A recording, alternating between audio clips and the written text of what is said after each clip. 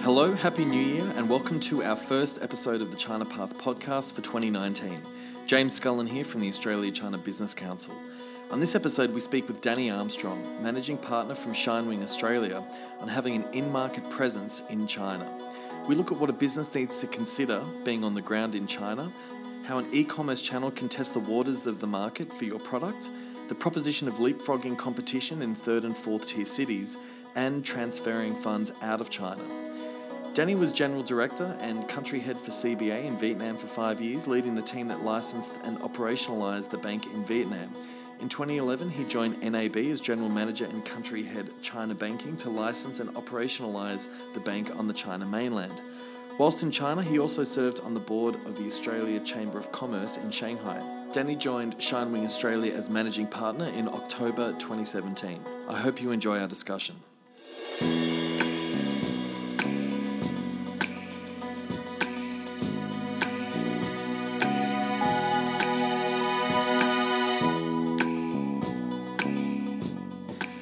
I'm here with Danny Armstrong, the Managing Partner of ShineWing Australia. Danny, Happy New Year, and thanks a lot for dropping by to the podcast. Yeah, Happy New Year, James. Great to be with you. So, Danny, today we're going to talk about the benefits of having an in-market presence in China. To begin with, what would you say the overall benefits are to be gained from an in-market presence in a place like China, rather than flying in or flying out? Do you think there's something particular about the nature of doing business with China that having an on-the-ground presence is essential? I think China's obviously a very different market to Australia, very different legal system, very different regulatory structure, obviously a different language spoken, and obviously very different cultural elements. So I think being on the ground can give you obviously different perspectives. And I think just naturally by being on the ground, you absorb more information about what's going on in the market, not just in your work life, but also in your daily life as a consumer, as a family member, as a parent, whatever the case may be. I don't think that's necessarily peculiar to China. I think it stands to reason that in any market, if you're physically present in the market, you find out more about what's going on in the market. I'm sure that's true of Australia as well. Well, maybe something about the fast-changing pace of the China market, where year on year something might be completely different between your trips to China. Yeah, many people who have worked in China for a period and worked in Australia or come back to Australia for a period, I don't say this in a derogatory way, find Australia a bit of a slower business pace. There's no doubt. I lived in Shanghai for 5.5 years, and there's no doubt that China is going at 1,000 miles an hour, in particular a city like Shanghai. Quote you one example. When I finished working in China, I came back to Australia and I was working for a property company here, and I had cause to travel back to China maybe about 6 months later for the first time. When I left China, there were no bike hire companies on the road in Shanghai. Yeah. When I went back 6 months later, I think there were 4 different bike hire companies, each with something like 500,000 to 1 million bikes on the streets in Shanghai. Yeah. It was a shock how extraordinarily quickly not only one had got up and running, but 3 had fast followed. Yeah, well, a whole industry. A whole industry was created in 6 months, and I sort of went, wow, that's unbelievable. So, Danny, how does a business know if it's ready to establish an on-the-ground presence in China? Do you think a company needs some degree of market penetration prior to perhaps setting up an office in China? I think first you need to determine whether there's a need for your business to establish locally, depending what your service is or what your product is, and the nature of how that product is intended to be sold or distributed in the China market. So often with physical goods, people start with an online presence if that's conducive, because that's an easier entry path, a cheaper entry path. You don't necessarily need to hire staff, go through particular licensing requirements, registrations, etc. Yeah. An online platform can help you do many elements of that. But if the nature of your product is such that it is potentially better distributed in a physical sense, then you might think about, well, how do I find an appropriate distributor to work with? And you might still not do that in country. You might go to a trade show, you might go on a trade mission with Austrade or the Victorian government, for argument's sake, or you might have an advisor you appoint to assist you make the right connections. But I think there's many elements that you need to think through. Take, for example, if you're marketing your product in China, you obviously need to market in Chinese, and you need to update your website or create your website in Chinese and then update it, keep it up to date. If you're selling on online platforms, you need to have a rigorous return process. You need to have a rigorous after-sales process for your product. So there's only so far, I think, you can take those aspects with a third-party provider doing that for you. At a particular point in time, particularly if you're successful, you will need to get on the ground and start managing elements of that process yourself. Are there some sectors where you think the appeals of an in-market presence are perhaps greater in China?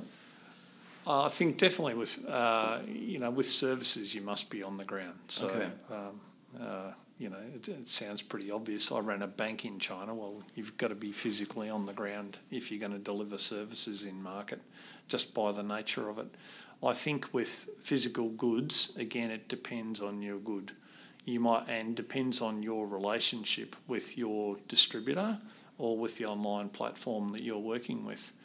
If you manage to build a good relationship with a distributor and you're happy with how the pie's carved up and your payment process works effectively, then maybe you'd be happy just doing that relationship from afar and periodically visiting your distributor or the network you're working with in China to keep your relationships up to date, but maybe never physically getting on the ground. Yeah. We do hear some horror stories over time that people have had long-standing relationships and one day they didn't get paid and there's a big shipment sitting on the dock offshore and challenging to get it back. But by and large, at the end of the day, international trade's about trust. And it's about where you are on the trust continuum with the party that you're supplying to, and you may not ever need a physical presence depending on your style of product. So I think another thing, James, in my experience living in China, is that Chinese people, as a generalisation, want your product to be famous and well known in your home market before you try to sell it to them. And they will research that assiduously online while they're in the store or while they're shopping online. They will be researching and expecting largely that you don't try and sell them something that you're not renowned for in your home market before you're trying to sell it into the China market. Right. At ShineWing Australia, what type of companies do you have looking to receive assistance in setting up a presence in China on the ground? Yeah, let me give you a few different examples. There are many. As one example, we have a large university client who had an opportunity to go into China and establish a joint venture research undertaking with a Chinese university and with some Chinese government entities. So we assisted them with a range of different things. One, some due diligence on the counterparties that they were looking to enter into that arrangement with. Our sister business in China, ShineWing China, has a large established network on the ground, 24 offices, 300 partners, 7,000 people, and they assist us with elements of that process. And ultimately, we worked through that in terms of negotiation of the arrangement and the contractual agreement. And the client ended up with, $100 million research joint venture with a 10-year time frame to execute on that, as one example. So that was in a JV. Yeah. A different example, we had a large global social media platform looking to establish in China, and we were looking after their Australian operation. They were US-based. And they wanted us to help them to establish their own entity on the China mainland, and we gave them some advice around that, and they chose to establish a wholly foreign-owned enterprise, or a WOFE, in the China market in Shenzhen. And they wanted that particularly so that they could apply their standards and ensure that they had globally consistent reporting throughout their operation. So again, we worked with some of the people we know in ShineWing in Shenzhen and other people in that market to help them to establish the local enterprise, hire staff, etc., etc. Is there something particularly tricky about setting up a social media company in China? I'm not sure there's anything particularly tricky about it. You need to take care in terms of complying with China's laws and regulations around if people are on social media platforms, they generally have to be identified, by my understanding now, to comply with Chinese laws, so that if they make comments that might be derogatory or might be on unsavoury topics, for example, that the authorities might want that commentary removed or want those people removed from the platform. I'm not an expert in that, but I think there'd be those elements you'd certainly need to comply with. Okay. A third example, just to give you a broader one, is we've got a client who's a very large Australian fruit producer, and they also aggregate and pack product for other growers and suppliers. And a small amount of their operation today is export, but they have additional capacity to supply high quality fruit products, stone fruit, apples, cherries, a variety of different things. Yep. So we're working with them to introduce them to some trusted distribution partners in Shanghai and also in southern China, to clients who are clients of ShineWing China, who have large wholesale distribution businesses in those markets. And our value proposition around that is these are clients in our network who we produce their financial information, audit their financial information, understand their principles, their operating ethics, etc., etc. And we think that's a good path for an introduction to meet a trusted counterparty to work with on the China mainland. Sure. Well, it's the ultimate bridge between supplier and buyer, really. Yeah, correct. That's right. So, Danny, with the China-Australia free trade agreement, a lot of exporters in Australia receive reduced tariffs entering into China, but there was also the service element where organisations in aged care, health and tourism were able to set up their own offices in China without the need of a JV. At ShineWing Australia, are you seeing businesses in the services sector looking to set up their offices in China as a result from CHAFTA? I can't think of particular examples in the sectors you've mentioned where people have looked to establish offices yet. Yeah. But I'd say that's potentially coming as scale grows. So take healthcare and take aged care, for example. Yeah. We're working with a reasonably large aged care operator in Australia who has entered into a JV with a large privately owned investment enterprise in China to establish an initial aged care facility in China, which is now operational, and now they're looking to significantly ramp that up. Okay. So we're helping them with a number of different elements, one element being the funding arrangement around that, equity funding and debt funding out of China and Asia more broadly to assist with that potential ramp up. And I suspect over time, as they establish more facilities in that JV on the China mainland, that they will look to have a physical presence. I don't know, but I think they will. Okay. So thinking of places to set up a business in China, do you think major cities like Shanghai, Beijing, Guangzhou are too swamped with foreign firms these days, and that perhaps businesses should consider moving to third and fourth tier cities where perhaps they can leapfrog the competition in those larger cities? Yeah, we hear this a lot. I think it depends on, again, your product or your service and the target client market that you are going after.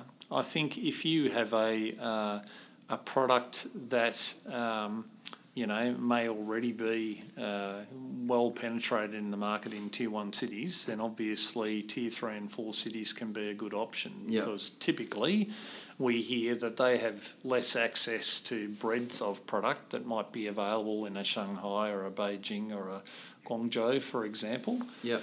And I think the benefits are many. One is you're dealing with a discrete market where you have the opportunity to test your product out with your client base, do your marketing locally, see how it goes, refine the product, maybe potentially then take it to a tier 2 city or a tier 1 city or more broadly in China. Alternatively, as you know, James, many of these, even third and fourth tier cities, are very large, discrete markets in their own right. Yeah. So you may, as you alluded to in your question, have the opportunity to outcompete in that market simply because there's far less competition and far less foreign competition bringing unique offerings into that market, but still pretty solid demand characteristic. So you may choose to refine your offering in that market and just stick to that market, or take it from the city into the broader province, and that might be big enough for you. Yeah.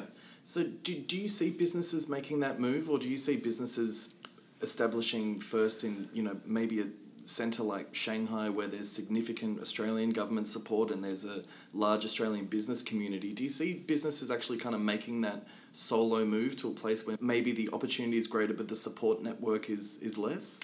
I've seen some elements of that, but Okay. I've got to say predominantly we're still seeing people targeting a Shanghai or a Shenzhen or a Guangzhou or some of the major cities. Yeah. I'm not sure that's necessarily about the Australian government support or the broader Australian business community. You're right, there's a lot bigger Australian business community, particularly in places like Shanghai. Yeah.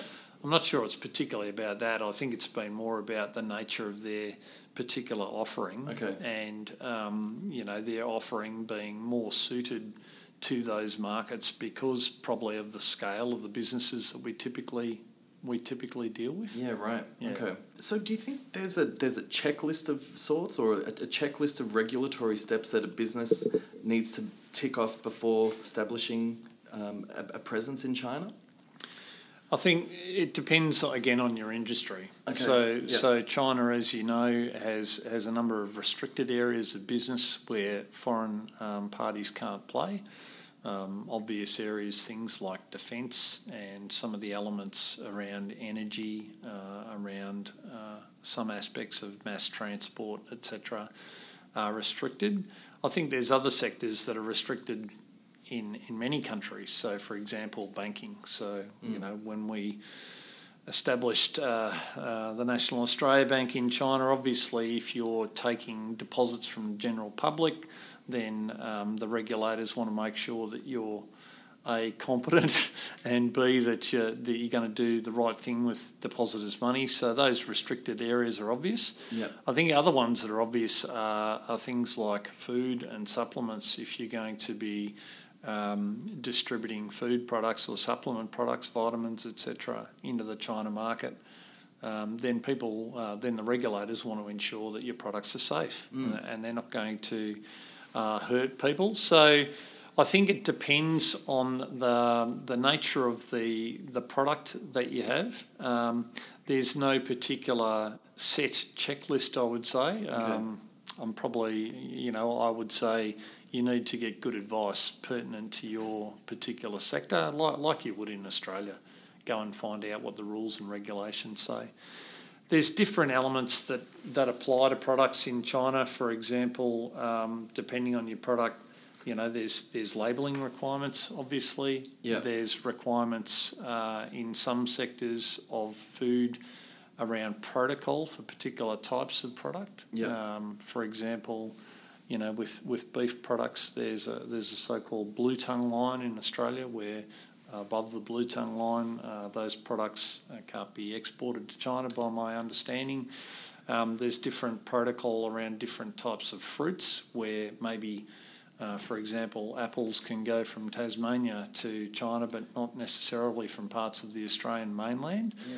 So, and there's different requirements around quarantine for certain production facilities in Australia to be ticked off and approved by the Chinese quarantine authorities before you can export from that facility into the China market. So I've given you a very broad brush snapshot there, but obviously the key thing is to get advice around your product, your industry, your sector, and understand what you're getting into like you would in Australia.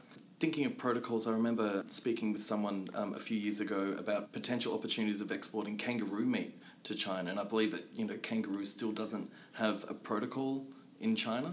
Dealt with a very large Australian farmer of kangaroo in Australia, and when I was at NAB in China, and we were trying to assist with elements of opening up that export market. I'm not sure where it's ultimately got to. I came back about 2.5 years ago, and to the best of my understanding, the protocol still hadn't been approved at that stage, despite some entreaties from the Ag Minister and a few others. But my understanding, reading the literature, was that there was significant potential benefits from the quality of kangaroo meat, how lean it is, how good it is for athletes, etc., etc. But I don't think it had been cracked to date, but I might be wrong. And so is that at the high government-to-government level where those protocols are agreed upon? Typically, yes. You're dealing with quarantine authorities, and you're dealing with ministries, agriculture ministries, etc., etc. So yes, there's probably a fair bit of lobbying that goes on both sides as well. Now, Danny, not every business is blessed with the international reach of ShineWing having offices all across China. How does a business go about hiring locally employed staff when in China? What do they need to consider in having the best intercultural benefits of a multicultural staff base?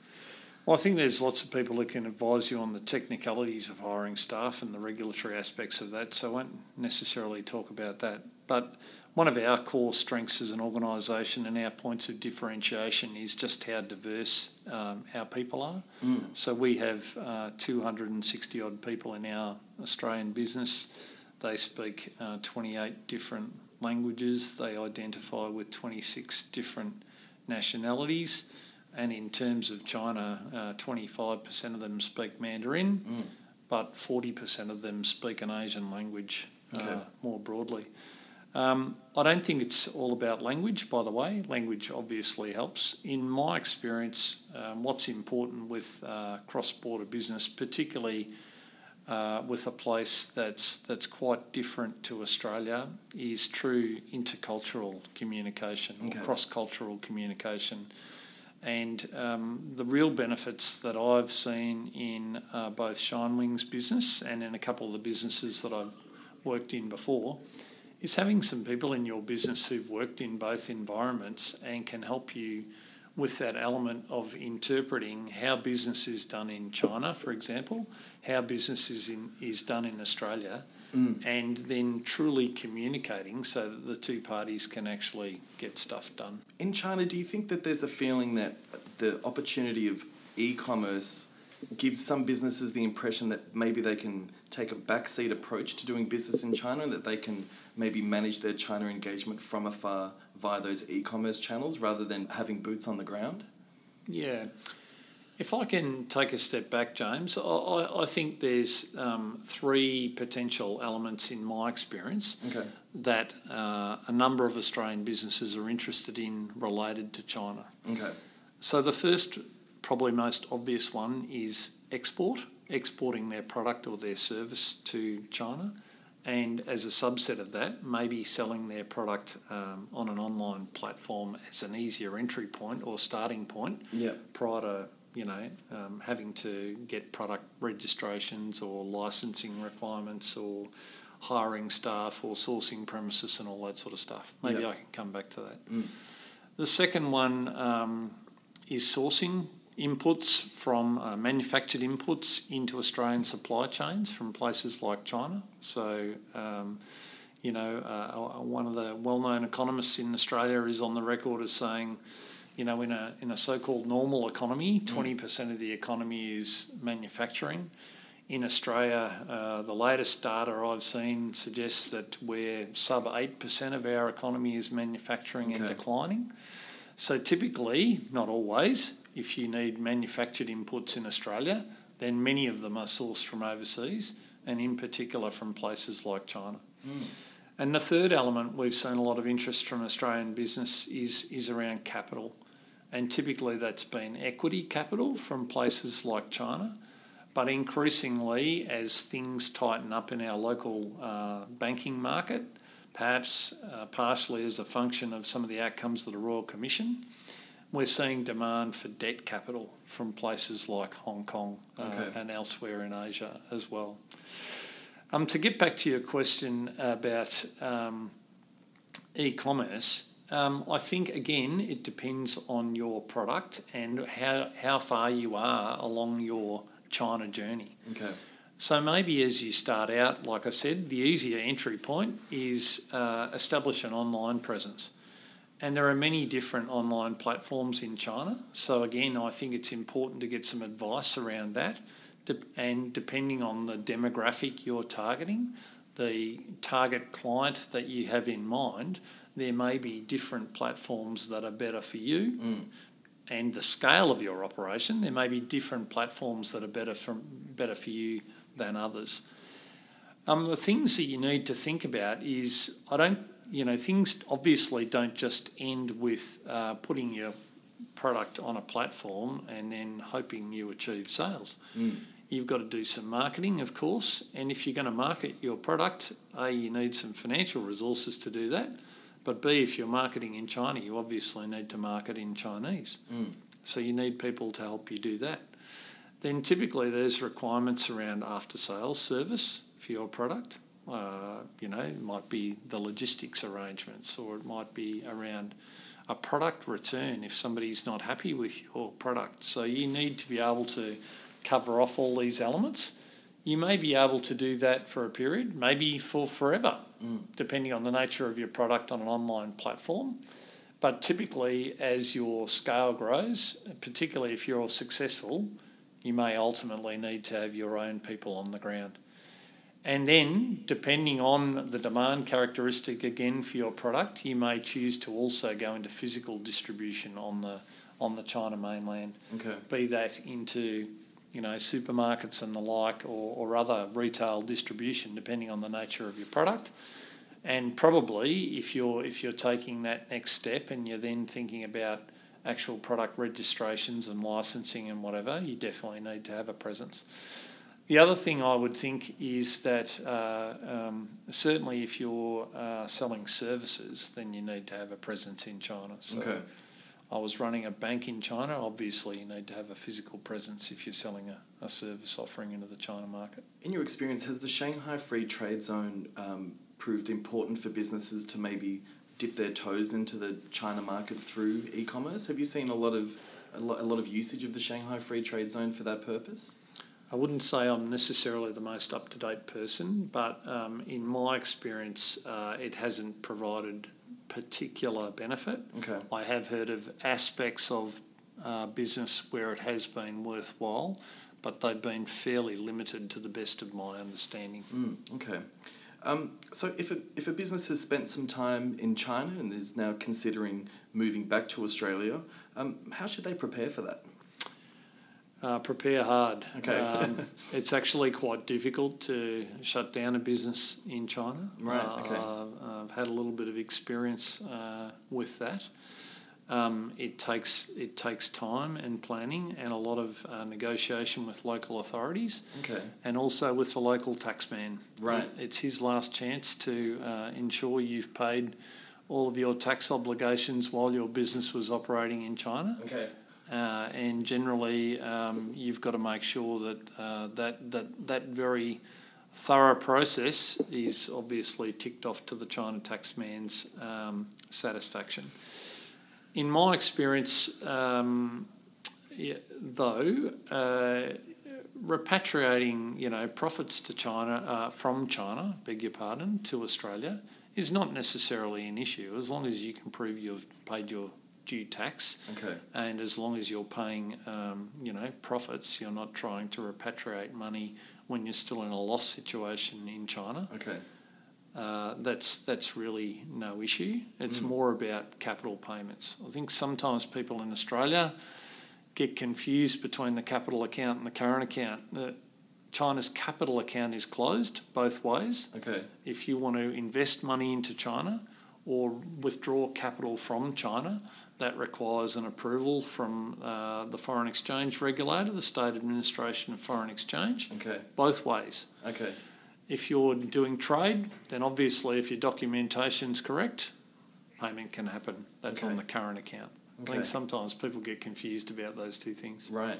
And so what do you think the trend is of relocation out of China? Do you think it's becoming a little easier for businesses to have dealings with the Chinese taxman, as you say, or do you think it's becoming a little thornier? I'm a little bit out of touch. I wouldn't have say based on things that I've heard that it's necessarily improved or declined. I'd say it's pretty challenging. So you've got to make sure that you've got the right documentation, and you can prove your position and that you've paid your dues as owed, like you would have to do in any jurisdiction, really. Yeah.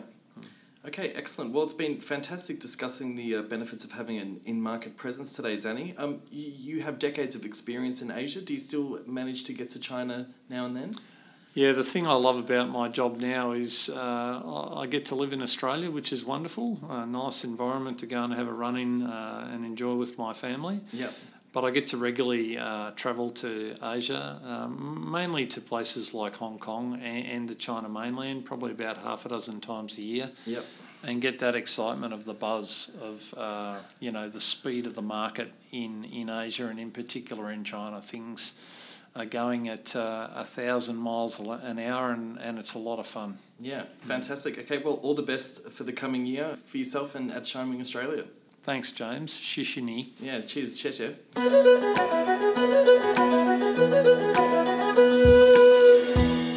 My thanks to Danny for his insights on having an in-market presence in China. ShineWing Australia is an Australian-owned advisory and accounting firm operating nationally with an 80-year history here in Australia. ShineWing is the largest mainland domestic Chinese accounting firm, and the network now has 57 offices across 14 countries and regions. While clients can range from small Aussie startups to large agri-exporters, universities to multinationals, they've also assisted in a large number of domestic and international IPOs in Asia, including acting as the key advisor on the recent dual listing of Yancoal Australia in Hong Kong. For more information on ShineWing Australia, you can drop by to the podcast homepage at acbc.com.au/podcasts, where you can also subscribe to the podcast on iTunes, SoundCloud, Stitcher or Yoku, and listen to previous podcast episodes.